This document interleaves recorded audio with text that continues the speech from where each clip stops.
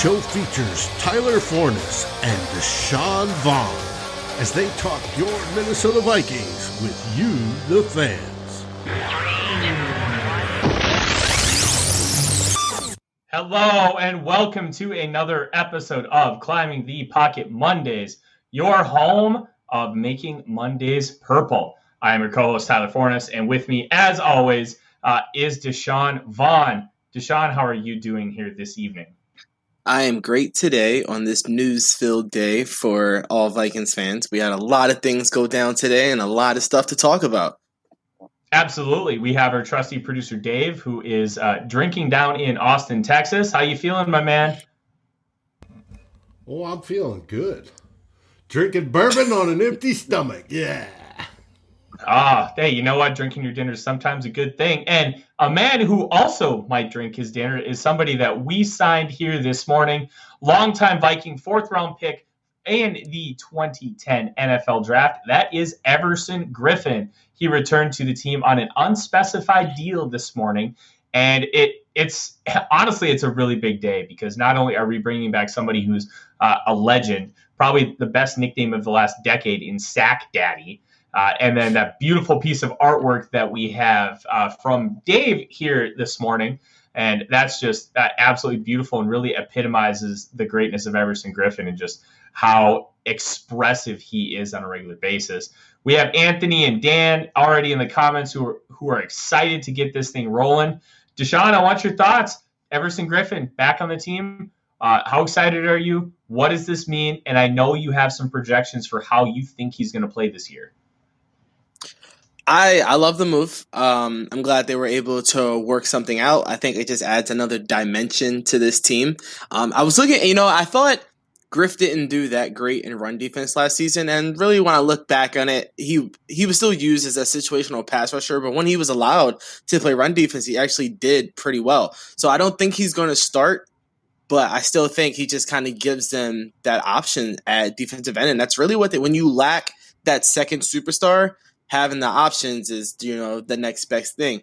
And as far as projections, I still have him last season. I think he had 33 pressures and 6 sacks. I have him doing just about the same thing. I know 6 to 8 sacks is kind of high for only 30 pressures, but I think a lot of his play is going to come on those obvious passing downs where those pressures do turn into sacks. So when you have another guy like that who can get 30 pressures, this defensive line is starting to look really good. I compared them earlier today to the Philadelphia Eagles, who kind of do the same D-line by committee thing. They have their 2 bigs and Graham and Cox, but then they had last season, I think they had 4 or 5 players who had 30 pressures, and that they ended up having one of the better D-lines in the league. I think the Vikings do the same thing this year. I think they get a solid amount of pressures out of Richardson, Tomlinson, Weatherly, Wanham, and Griffen, and then maybe Pierce gets that pass rush. Coaches say they've been surprised with Pierce and they've been able to work with him. I'm not completely sold that 350-pound behemoth is getting after the quarterback. But hey, we'll see what happens. Yeah, I think one of the interesting parts about Everson Griffen is last year, I believe he played around 450 snaps. And he did it with 2 franchises, going from the Dallas Cowboys to the Detroit Lions. And I think when you really talk about how he's going to continue to translate, the lack of snaps, I think, is going to what's the best way to phrase this? I don't think it's going to be an issue for him to really reach that 30 pressures and like 8 sacks. Because 1, he's playing in a defense he knows like the back of his hand. 2, he's playing with a team that he knows incredibly well. He knows the core guys. He has a very common familiarity with Hunter. Sheldon Richardson, they played together for a year. Anthony Barr, Eric Kendricks, Harrison Smith. And you're talking about that kind of continuity for a free agent signing in August. That's a really big deal. I think he's going to probably play around like 600 snaps. They're going to utilize him all over the field. I think 30 and 8 is a really good and what I would consider an accurate prediction at this point, as assuming he stays healthy, because he hasn't really lost a step. Just kind of based on the trajectory he was giving us with his snap production last year. So I'm really excited about the move. And I think we should talk about what this also means for the defensive line.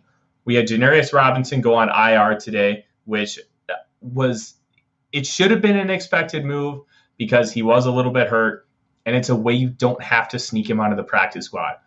If he gets healthy, you take him off. The fact that COVID-19 brought this change upon us has been one of the very few unintended consequence blessings in the National Football League. It's something that probably should have happened a long time ago, but it never did. And it's one thing that we can take as a positivity from the COVID era. Now, Patrick Jones is a little banged up, so we'll kind of see how he progresses. But I also think Mike Zimmer's comments earlier today really signify what Everson Griffen is going to be. He's not going to be a starter. He's going to be a rotational guy. That came directly out of Zimmer's mouth. So, Deshaun, we still have a battle for that edge too. And do we really think like this defensive line is cemented, especially after this week's game? How are you feeling about it? I think it's cemented. Weatherly played a great half last game. He really came out and he did a little bit of everything.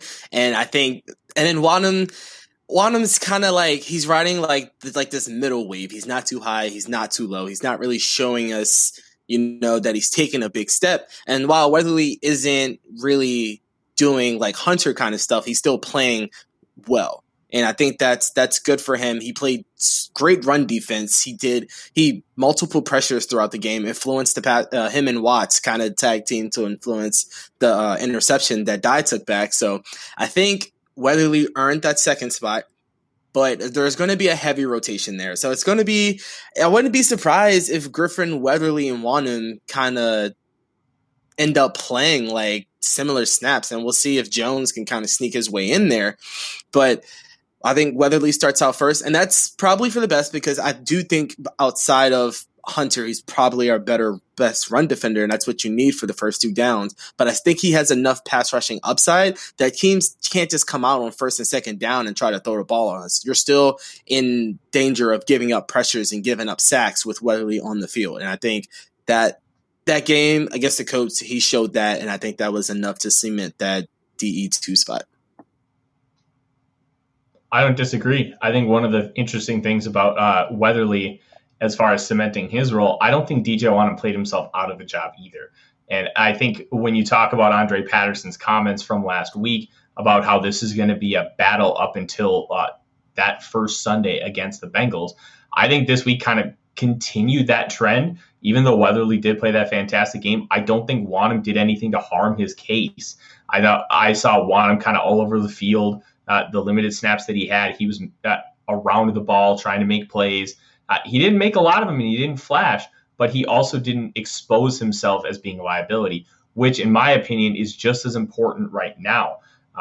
As Dave kind of puts in the comments, how many snaps are Weatherly, Wanham, and Griff getting? Let's hear your thoughts, guys. I want to hear from you, from people in the comments.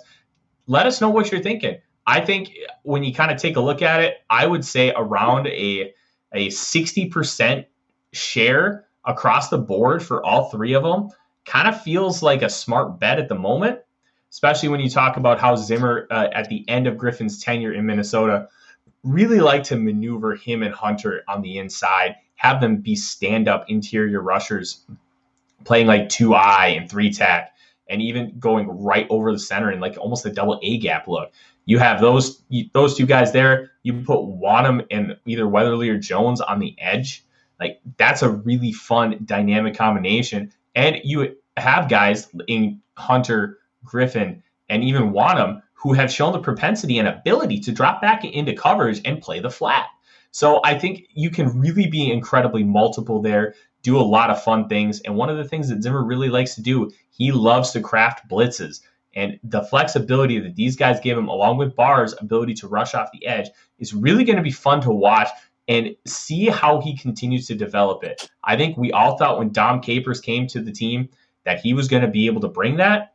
It didn't come to fruition, but now Zimmer's got Paul Gunther with him, and those two really helped craft that defense in Cincinnati during that really good run they had where they continuously made the playoffs but just couldn't quite get over the hump. So I'll be really interested to kind of see that. Deshaun, what are your thoughts on kind of like the snap situation? Are you kind of in agreement around 60% for each guy kind of feels like a semi-likely outcome? I like that. I like that kind of that share among the guys. Now, one formation as I was rewatching the game, like you said, those guys were standing up in space. I saw Weatherly do it a few times too. So one of the formation I was kind of thinking about was sort of like this 5-2 formation where they have those 5 defensive linemen. They're bringing a blitz, and then they can drop both of their ends into space and just all out blitz up the middle. Zimmer had fun on Saturday, and you can tell he was sending some crafted stuff, and they were doing extremely well. So I think he's gonna have a chance to do all kinds of crazy things. All guys are gonna get all kinds of pressures, and it's gonna be a fun season. Is really all I can say. It sounds like you have a visitor there, Deshaun. It's my mom. Mom, say hi. She said no, but it's my mother. No, I kind of want to dive into your point on the 5-man front. I believe that's exactly what that's what they call the bear front, where you have those 5 defensive linemen, and I'm really intrigued to see how they utilize it with Anthony Barr. And you have Jim in the comments mentioning that he's a little worried about Anthony Barr. I'm not worried about Anthony Barr because, one, they have explicitly said it's not the pectoral muscle, which is a really good sign. 2, it's training camp. When you have a guy who's been established as long as Barr in the role on the team, like if they have a soft tissue injury, which is what I'm projecting it to be, and I know listening to Purple Daily earlier today, Judd Zulgad agrees, and he kind of feels the same way. I don't think we should really be super worried about it. He hasn't come out and said, hey, this is a tweak. And we all remember that last year with Danielle Hunter. They've been pretty nondescript about it. I think it's just a soft tissue injury, and I don't really think we should worry. Mary, we're glad to have you. Thank you for joining us. Barr is an interesting case. Like, if it were Thielen and they were just being nondescript about it, I would kind of be thinking the same thing. Just an established veteran. Just make sure they're taken care of. But Barr's use in that bear front could be really interesting. We've talked about it for years ad nauseum. Barr's going to finally rush off the edge. Barr's going to finally do this. I don't really think they're going to utilize him consistently that way, but are there going to be packages where, as you said, they drop both defensive ends and Barr lines up as like a 9-tech? I absolutely think so. And that's something that he can get really creative with, because he can have looks where Barr drops back from that spot, and then like 5 looks later, Barr blitzes from that spot. And Mike Zimmer does a really good job of kind of tracking how teams are approaching what defenses he's calling and adjusts mid-game. Doesn't make a lot of big-time adjustments, but those little ones can make a really big difference, and I'm really excited to see how he continues to utilize those unique blitz schemes. And I think I'm not super worried about Barr, because I feel like if Anthony Barr is the only person who's unhealthy, I think Eric Kendricks spent a ton of time last year kind of learning how to do what Barr does when it comes to kind of like that leadership role, and because I believe the red dot went to Kendricks after Barr went out, I think. Yeah, I'm pretty sure it did. So he's learned how to take over that role, and he did pretty well. So I think a guy like Nick Vigil, because Vigil has the most experience out of the group, so I do think he would be their first guy to step up. Or maybe Troy Dye could survive a couple of games if Barr couldn't start the season. And then the Vikings, this is the first time the Vikings have been, the green dye, right? The Vikings have been in that situation where they can afford to not have a guy be rushed back. And I think that's a luxury that they have to take advantage of. And if Barr is not ready, send Vigil out there. I mean, his play against Mo Alley-Cox, and Mo Alley-Cox is not a slouch at tight end. His play against Mo Alley-Cox, the first play of the game, was great. So knowing that he can do that, I'm sure you can, manufacture a blitz for him too. Or maybe if you want to blitz Chad Serrata, our little speedy linebacker, they could figure stuff out. They have the depth guys to figure stuff out if Barr cannot play. So I'm not super worried about Barr. Of course, it would be nice to have him out there to have the defense at full strength.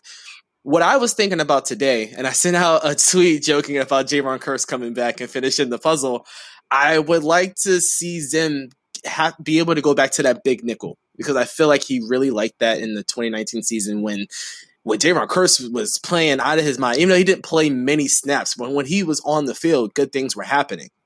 So, but unfortunately, I don't think our safety depth has showed really the ability to gain that kind of trust from Zen. So I think we won't see that, but it'd be interesting if they go out and sign a veteran safety to be able to bring kind of that variation of the defense back. I like the idea, and I kind of along with like a big nickel aspect, I think Anthony Barr can really be trusted with a lot more coverage responsibilities. Now, do you want him necessarily guarding a slot receiver? No. But could now you we trust the hard way?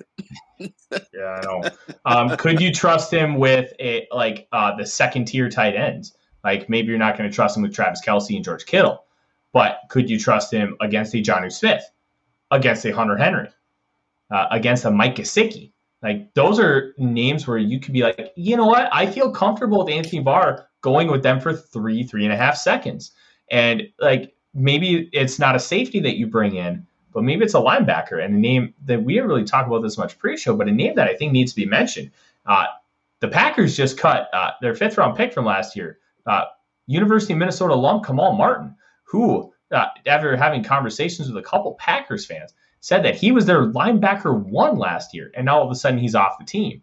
So I find that very interesting that the Packers are cutting bait from probably their best pick last year, if you don't count Jordan Love, because that's still a big wild card. And all of a sudden, he's off your roster. So maybe the Vikings should make a play for him, because right now their linebacker depth is at best spotty. Nick Vigil is a guy who really knows the system. He understands how to play in this defense, but at the same time, is he worth anything? Probably not. Troy Dye is still a project. You've got Ryan Connolly, who's like that. There really isn't there isn't any quality depth in the linebacker spot. And maybe Kamal Martin could be that guy. He is a really good athlete, but he's always had issues staying healthy. What are your thoughts on Kamal Martin, Deshaun? Do the Vikings need to bring him in and give him a look? Will they even be able to get him off waivers? I don't think they're going to get him off. Well, first they got to figure out why he was cut, because like you said, he was the Packers don't have great linebackers at all, and I don't really remember them drafting somebody to replace him or even signing somebody really. So it's kind of a head scratcher. So I'm guessing maybe there was something internally. Hopefully all his situations are in order and he's not like in trouble or anything like that. But I don't think if he's fine, I don't think he makes it off waivers. Team that linebacker or even maybe a starting linebacker. And I feel like our linebackers just kind of played great at the right time for us to not pick him up. Blake Lynch came out and made several plays. I know Luke over at Locked On really likes Blake Lynch, so we'll see what happens there. I think those guys kind of stepped up at the right time for us to not go over at him. But hey, it's camp. You got to bring in the best guys available, and I think he would immediately probably become the best guy at the depth position. So we'll see what happens. I think a linebacker hungry team might snatch him up like the Raiders, but we'll see. Yeah, and I think kind of why the Packers did it, I don't know specifics, and I'm not going to try to know specifics, but let's be honest, they don't value linebacker, which is really, really surprising, because a decent linebacking core might have helped them make 2 Super Bowls in the last 2 years. Just decent linebackers. Above replacement. That's it. Capable linebackers with decent coverage skills, and they probably make 2 Super Bowls. So that's going to be really interesting to follow and try and figure out the why. Maybe it is stemming from those knee issues he had at Minnesota. Maybe it's something else. Maybe it's just Brian Gutekunst is a bad general manager. And let me tell you, I like the fact that he is not a great general manager. But we're going to move forward. And we're going to talk a little bit about receivers. Deshaun pointed out to me pre-show, and he's 100% spot on. There is a historical track record of the Vikings losing receivers and having them miss game time. Deshaun, kind of give us a historical assessment here. Kind of when you were looking at this, how bad is it? So what I was expecting something much worse because most of these games it's Diggs or Thielen that's missing games. Yeah, I think the bulk of it was Thielen missing games. I think he missed like 7 in I think it was 2019. He missed 7 games. But the Vikings historically do a great job of adjusting to not having both guys. I believe the number was 8-2. And I cut out a couple games. I didn't count the Lions game when because Thielen scored a touchdown that game and then he went out, so I didn't count that game. But then I did count the game against the Chiefs where he played like 2 snaps. So he wasn't really there. But 8-2 is solid, and their 2 losses were against good teams. Now that Chiefs game, terrible loss. We should never lose to Matt Moore. I don't care if Andy Reid's calling plays. That was awful. That was so bad. But then we lost to the Seahawks. That was a somewhat hard-fought game. It happens. But 8-2 was really surprising for me because, the feeling out there is that if Thielen or Jefferson goes down, the offense will implode and the season is over. But that's not necessarily true. They do a great job of adjusting. They spread the ball out because there wasn't Thielen went out and one guy just stepped up and was just that number 2 guy. The number 2 after him was Olabisi Johnson, and his stats weren't great. I think he had 170-yard game, maybe 2 touchdowns in that entire span. So they do a good job of getting their other guys to step up. And now they're actually looking at Irv Smith as a potential target between the 10 to 20. So hopefully he'd be able to step up. But the main factor between those 3 years of them doing okay without having a receiver was the defense. The offense was not stressed to score a lot of points. They were beating teams because the defense was getting them the ball back, and Dalvin Cook was obviously still a focal point of the offense. So what the point of the whole research was for people to kind of relax a little bit. As long as it's not season ending, if Thielen or Jefferson were to miss a few games, the offense would be fine. I think we're just hoping that the defense can kind of mitigate some of that loss a little bit, maybe stop that team. I think Zim gets a little bit more aggressive, maybe gets a little bit more turnovers. Hopefully the special teams can pick up in that area. The team is great at finding ways to win when they can't win in their usual way. I think they're also great at finding ways to lose too. Yeah, this team does find a way to cause us pain, and it's very consistent in that aspect. I think one thing that's really interesting about the conversation of the Vikings have dealt well with injuries. Deshaun, how many years back did you go? Are we talking just the Mike Zimmer era? Are we talking the last 5? So I just went back to when Diggs and Thielen were established, because before then it gets a little dicey about who's clear number 1, who's clear number 2. So I believe I started with 2016 or 2017 where both guys were clear number 1, clear number 2, and I went on from there. Surprising health, which is good. I felt like Diggs missed a lot more games than what he actually did. He didn't. Most of the games missed came from Thielen when he went out. I think it was a hamstring thing he went out with. That's where most of the games came from. That was also a surprising part of the history because I felt like Diggs was missing 2 or 3 games every year, but apparently that wasn't true. So I think it bodes well that these guys aren't getting injured as much. And they took extra precaution with Jefferson today. He was spotted in that red QB jersey.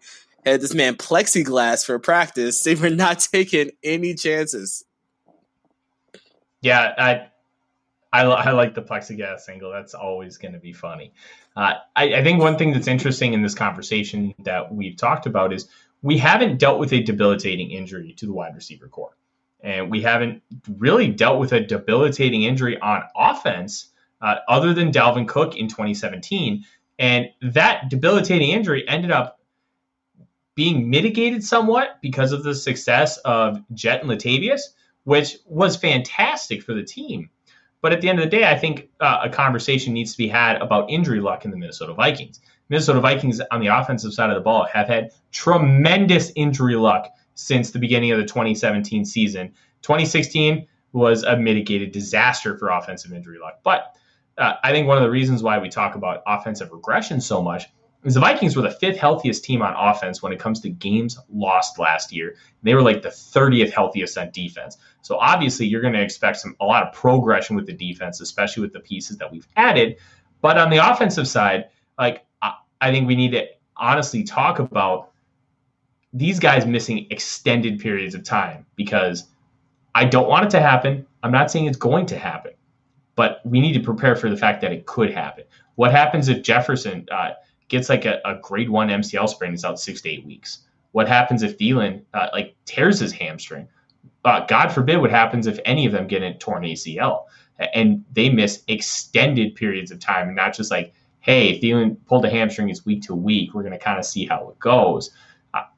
I think this is the year where it could easily happen, just because we've had so much good luck over the course of time.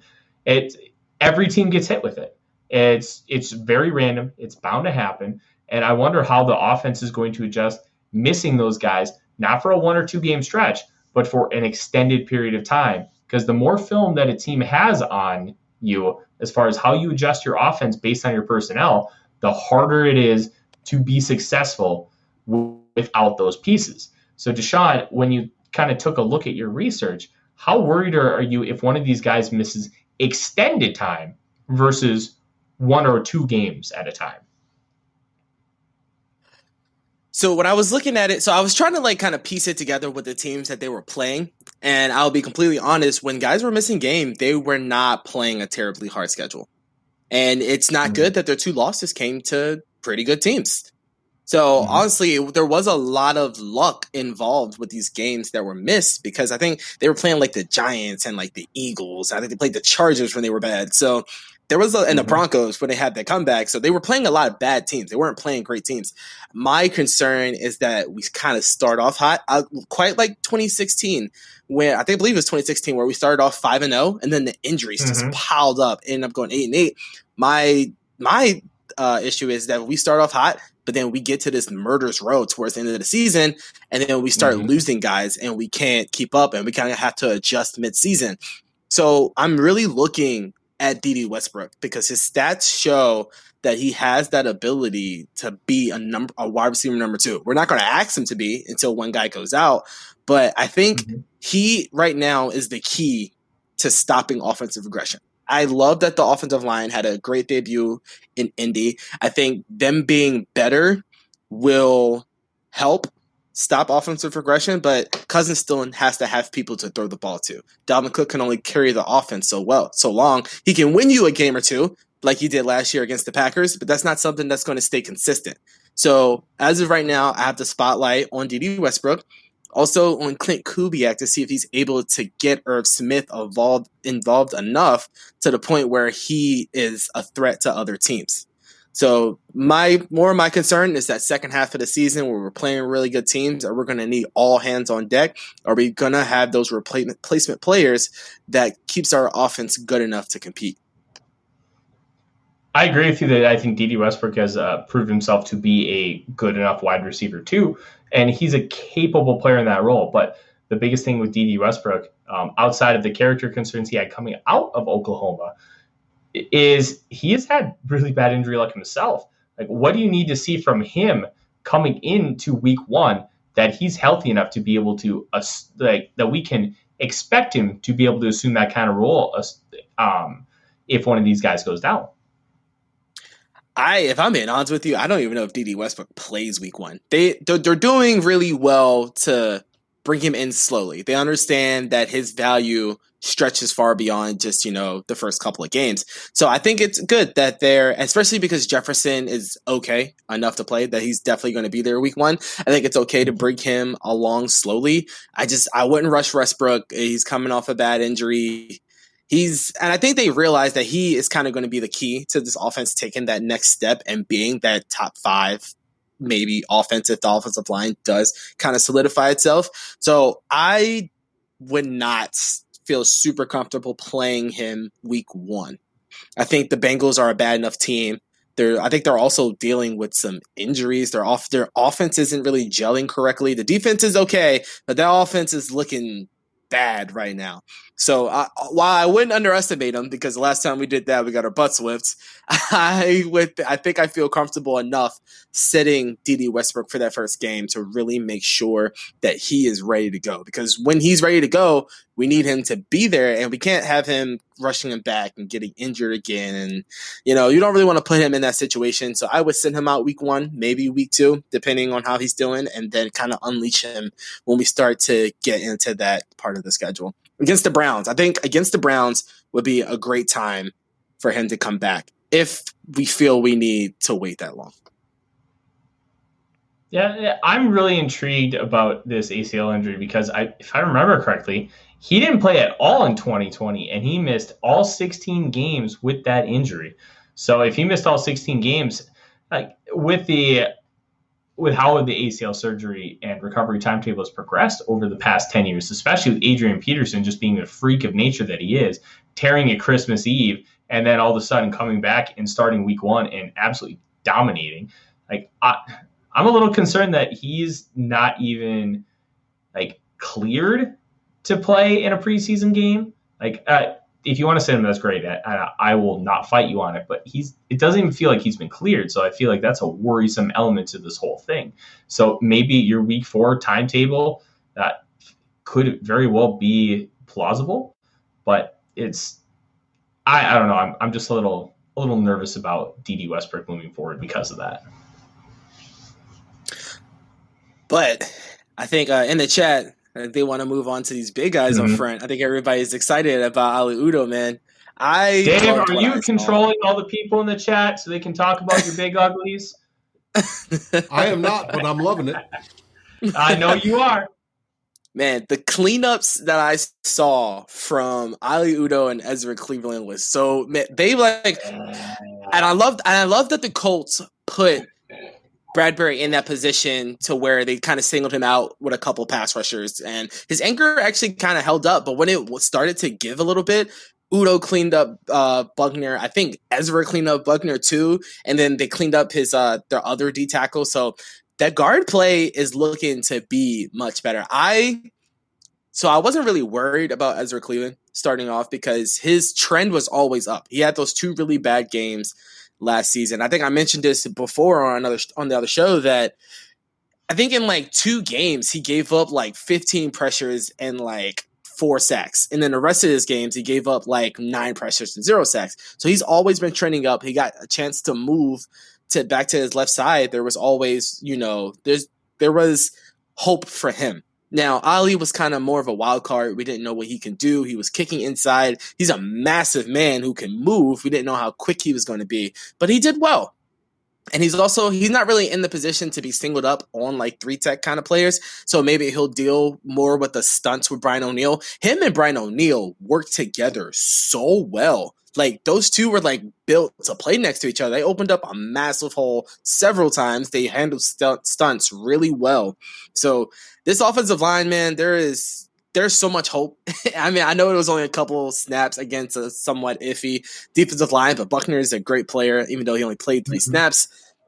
There's hope there. We just got to find out how to survive Rashad Hill because he got cooked by Kwity Paye, man. And I loved Kwity Paye. I knew that Kwity Paye could do that stuff, but just like not to my team. Like don't do that to us. He destroyed Rashad Hill out there. I don't know why Clinton left him on the island. I mean, I know he's just a rookie, but man, that was not encouraging at all to see Hill get beat like that. Mm-hmm. No, I agree completely. Hill is a guy that you would throw out there for a game, 2 games. I think you could talk about him as an elite swing tackle. Like, you're not going to find guys that are better than him as kind of your 6th offensive lineman unless you draft one in round 1 or 2. Like, he's a great guy for his slot on the team, and you're not going to find many better in the league. But if you're talking about starting him for a long period of time, like, just imagine how much worse that 2018 offensive line would have been if Hill didn't get hurt in week 2 against the Packers and Brian O'Neill didn't step in and play as well as he did. It could have been way worse. I think if we're talking about starting Rashad Hill week 4 against the Browns and Darrisaw is still not back yet, I think that's about time to hit the panic button. Like, one rough start in preseason, considering he didn't play last week. I'm not going to hit it right now. I think he's still a very solid, serviceable piece to this offensive line who can fill in when needed. And I think he's going to do just that right away. And over time, we're going to have to really work on that transition to Darrisaw and just let him get his feet wet and let him kind of figure it out on the fly. Darrisaw was one of my favorite players in college football last year, did a fantastic job for a Virginia Tech team, and really paved the way with some nasty blocking for Khalil Herbert. And if Darrisaw can figure out how to be a consistent and violent finisher, he's got some violent power to his game. And I'm really excited to see how that translates, especially when you're going to ask him to climb to the second level where he can just take out guys who are like 50 to 100 pounds lighter than him. Like, I know it gets Dave excited to see a guy just annihilate people. So it'll be interesting. Rashad Hill for me is he's not a non-factor, but I'm not worried. And then to kind of talk about your point with the guards, man, they were good, like genuinely good. And I was watching a little speed through because I didn't really get to watch a whole lot on Saturday because I was cooking a couple large pork butts on my new smoker. But it was really cool to see them do cleanup stuff, them feeling comfortable against a guy like DeForest Buckner, who arguably is on the same level as Aaron Donald as an interior player.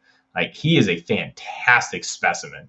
And how they struggled with him last year and how they were able to be a cohesive unit with Cleveland being on the left side of Bradbury now and Udo really never having played guard. It felt like they had been working together for a couple years just with how good their chemistry was and how they were able to handle that. That, to me, was the biggest positive sign of the weekend.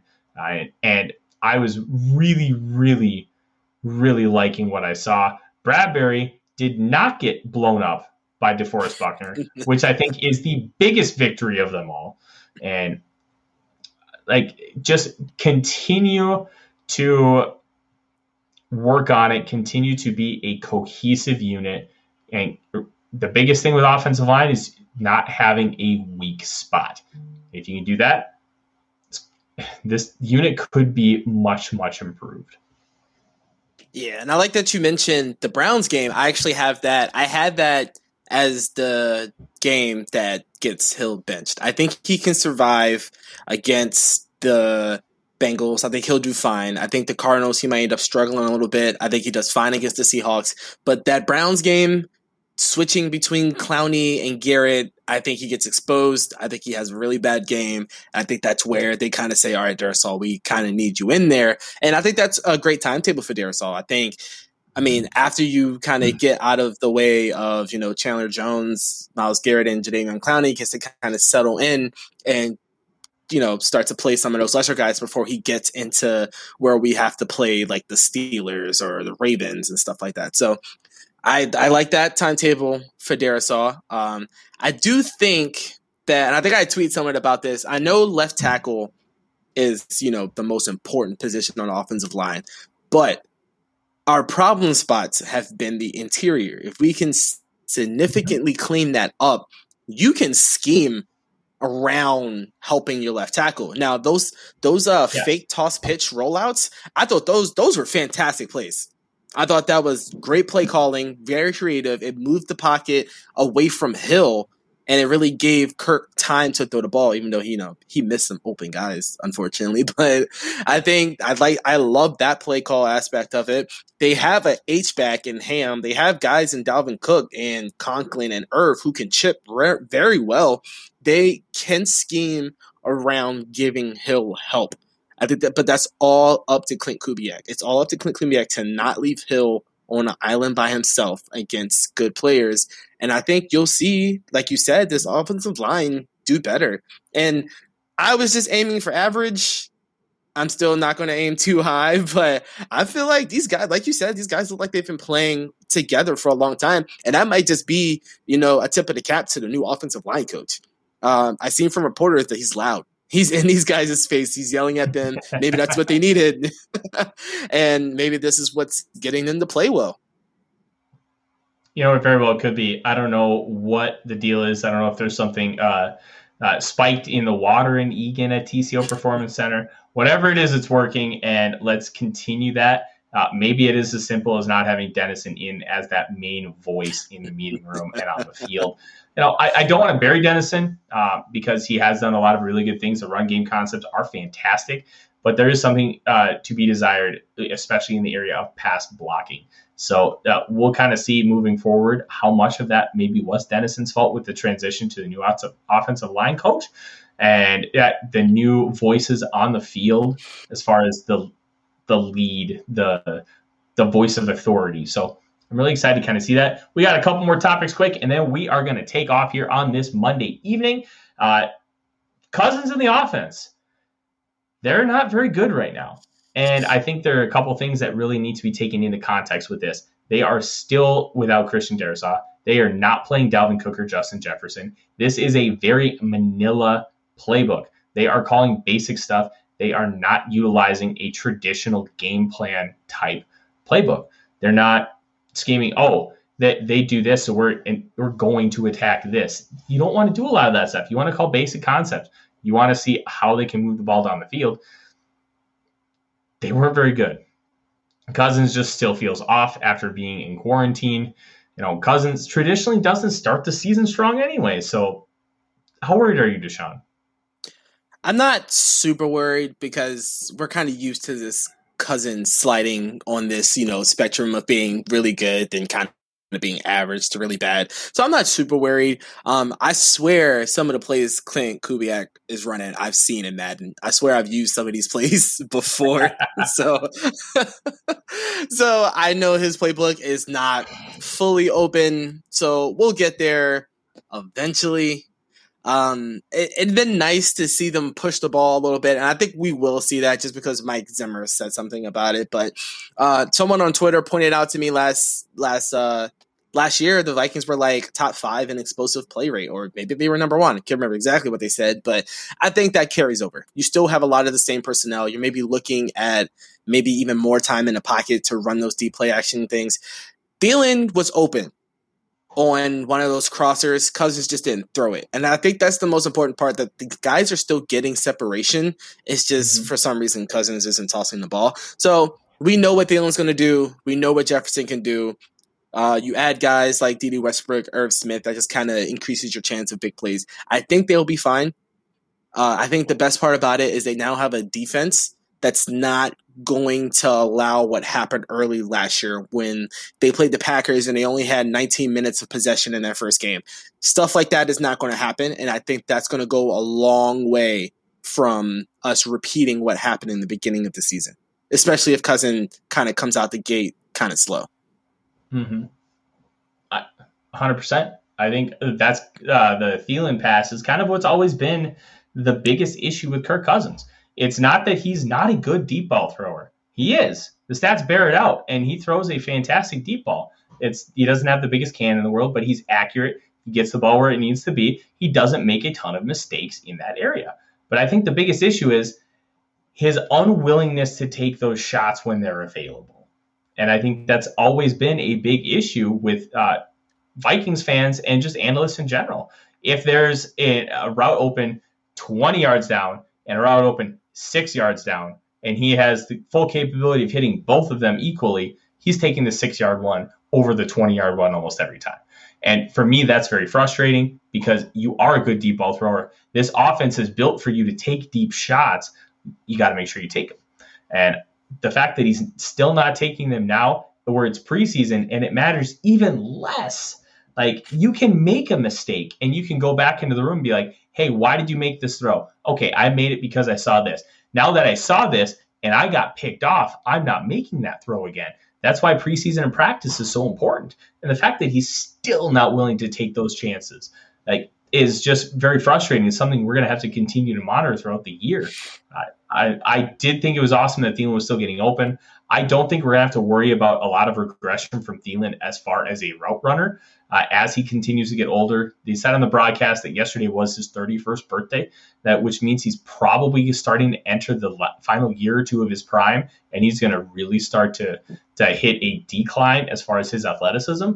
But the way he wins was never about being a great athlete. It was never about being the fastest guy in the field. It was about being a technician, body position, using physicality to get open. And he could do some of those things where, hey, I'm going to be explosive enough to get open anyways. But that was never his game. And I think when we saw Larry Fitzgerald transition into the slot about a decade ago, and he was able to reinvent himself, I think Thielen isn't going to have to really reinvent himself. He's going to be able to continue to do all the things that make him successful. He's just going to have to understand that there's going to need to be a little bit more nuance to continue to get to the level of open that he has been over the past few years. And that he's still able to do that on a regular basis is a really positive sign for this football team. Yeah, and I think this is, and I've been against it for a long time, but I think this is another year where the Vikings will probably go high with receiver. Like you said, Thielen, 31, I think it's time to get that next guy that's going to pair with Jefferson for the future. And I'm not completely sold on KJ Osborne and being that guy. We'll see if ISM can maybe step up after playing some special teams, but they'll definitely start to need another target soon here. But I'm okay with Thielen for this season. He's coming off of 14 touchdowns. Didn't have 1,000 yards, but he was killing people in the red zone. I think he returns to that. I think you start to see other guys get the ball more. I think they're going to run Dalvin Cook into the ground this first few weeks because we're playing some pretty average defenses. So I think this offense will be fine. I think I'm not looking at them to be top 5, even though they have the capability to be. I think they were what were they, like 10th in points scored or something like that? And I think they'll score more points. I really do. I think they'll get the ball more. They were 11th in points scored, and I think in total yards they were 4th or 5th. And I think that was the disparity that was really the main issue when talking about the Vikings offense over the course of the offseason. Yeah, so I think we'll see those points scored go up. Not by a lot, but I think you'll see them move into the top 5 in points scored as their defense starts to get them the ball back. They get shorter fields. Hopefully they make some more field goals. So I think in that aspect, you'll see them score a lot more points. And I think that kind of everything they've done this offseason together will kind of stop the offense from regressing. No, I agree. And last but not least, Deshaun, the segment that we are trying to make the funnest segment of the week here on the Climbing the Pocket Network here on YouTube, Player of the Week. And I'm going to start off with a little bit of a unique one. I'm going to give it to Armon Watts. And I loved the first few drives of the game. Armon Watts he was not being moved. He was being explosive at getting into and penetrating gaps.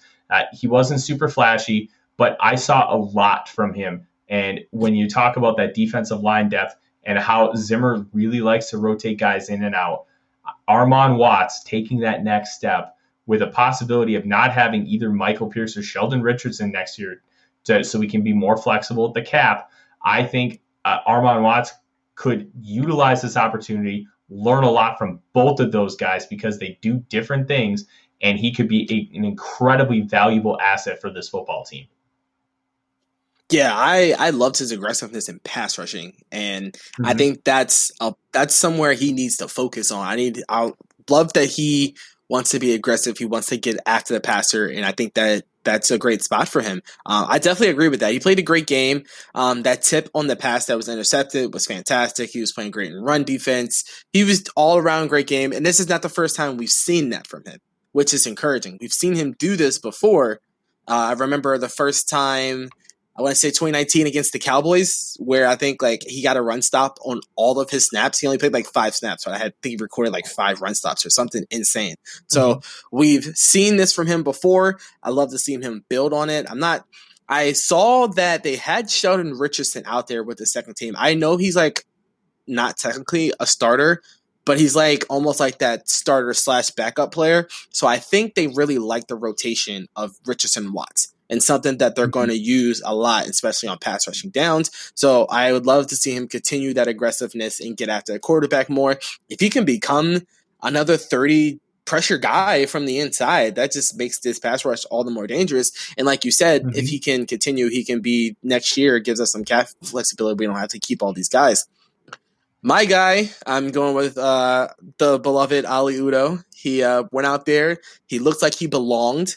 The situation did not look too big for him. He did great. He moves well, and that was, I know he can move.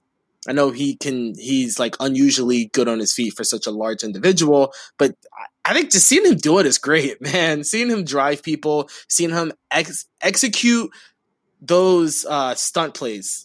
I think that's just great. He looks like he belonged next to O'Neal and Bradbury. I think, like you said, these guys have been playing together for years. Just from where he came from, doing good in his preseason 2019, and now finally getting his chance to show that he probably should have been able to compete last season. I think I got to give it to Ali. He didn't play too many snaps, but he made the most of all of them. Ali Udo is a guy that I've been keeping my eye on, and I know he was a guy for you when the Vikings drafted him. He's a specimen. Like, you don't get guys who can move that well at that size with power. Like, if the Vikings can turn him into another 6th-round success story on the offensive line, that's going to be a massive, massive victory. Final thoughts, Deshaun. Kellen Mond had a couple really, really nice throws. PFF had him as the lowest graded offensive player for the Minnesota Vikings on Saturday. I'm not concerned because he's still learning. He missed almost 2 full weeks of training camp, and he's a project anyways. He's going to be a guy that you're going to groom and hope he can take over next year or the year after. But to see him look more comfortable, that be able to kind of make reads across the field and make really nice throws, including one on a sail route where he just got obliterated from the backside. I still saw some positivity in this game. And the Mon Pond is strong, and we are having fun, and hopefully he can become the future of this team. What were your thoughts on Mond?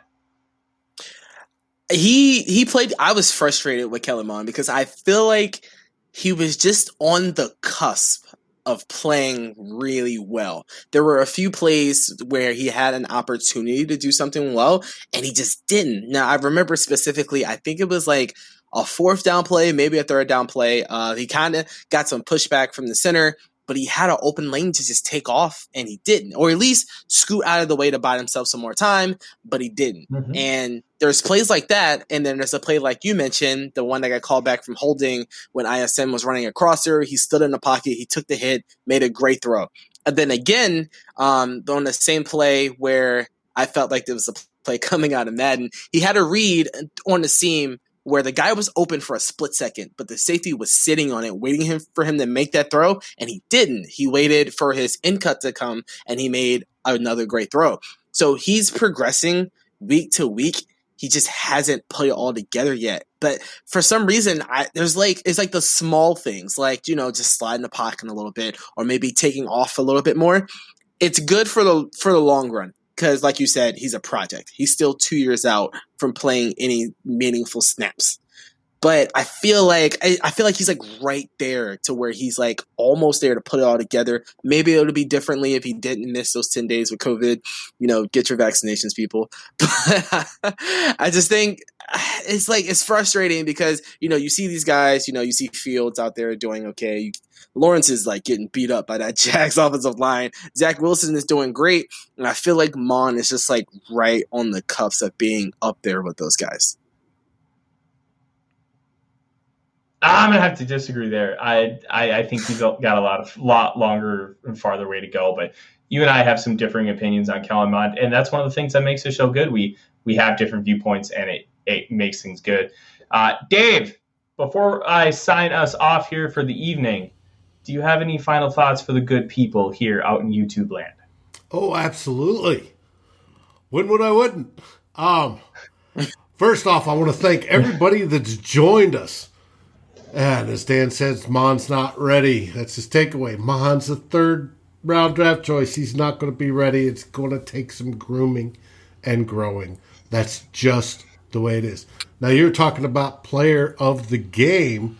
You guys didn't even mention the man that was flying all around and got his first pick 6 of the game, Mr. Troy Dye, was just everywhere during the game.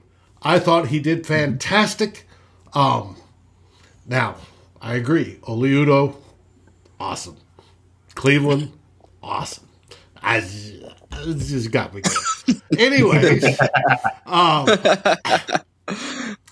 now, tomorrow night, we have In the Huddle. And as many of you know, all the Climb in the Pocket personalities gather in one spot on Twitter. We got our own private little group. And it has been fiery today. There's been disagreements over wide receivers, over quarterbacks, over what Zim's doing, over all sorts of things. And that's going to flow over to tomorrow night's show. So make sure you watch. And until then... Huh? Oh, I was just going to sign us off there, Dave. I'll go right ahead. Hey, let me tell you, we appreciate you coming on from Sean, from Dave, and myself. Come join us next week where we turn your Monday purple. Absolutely. Skull, everybody.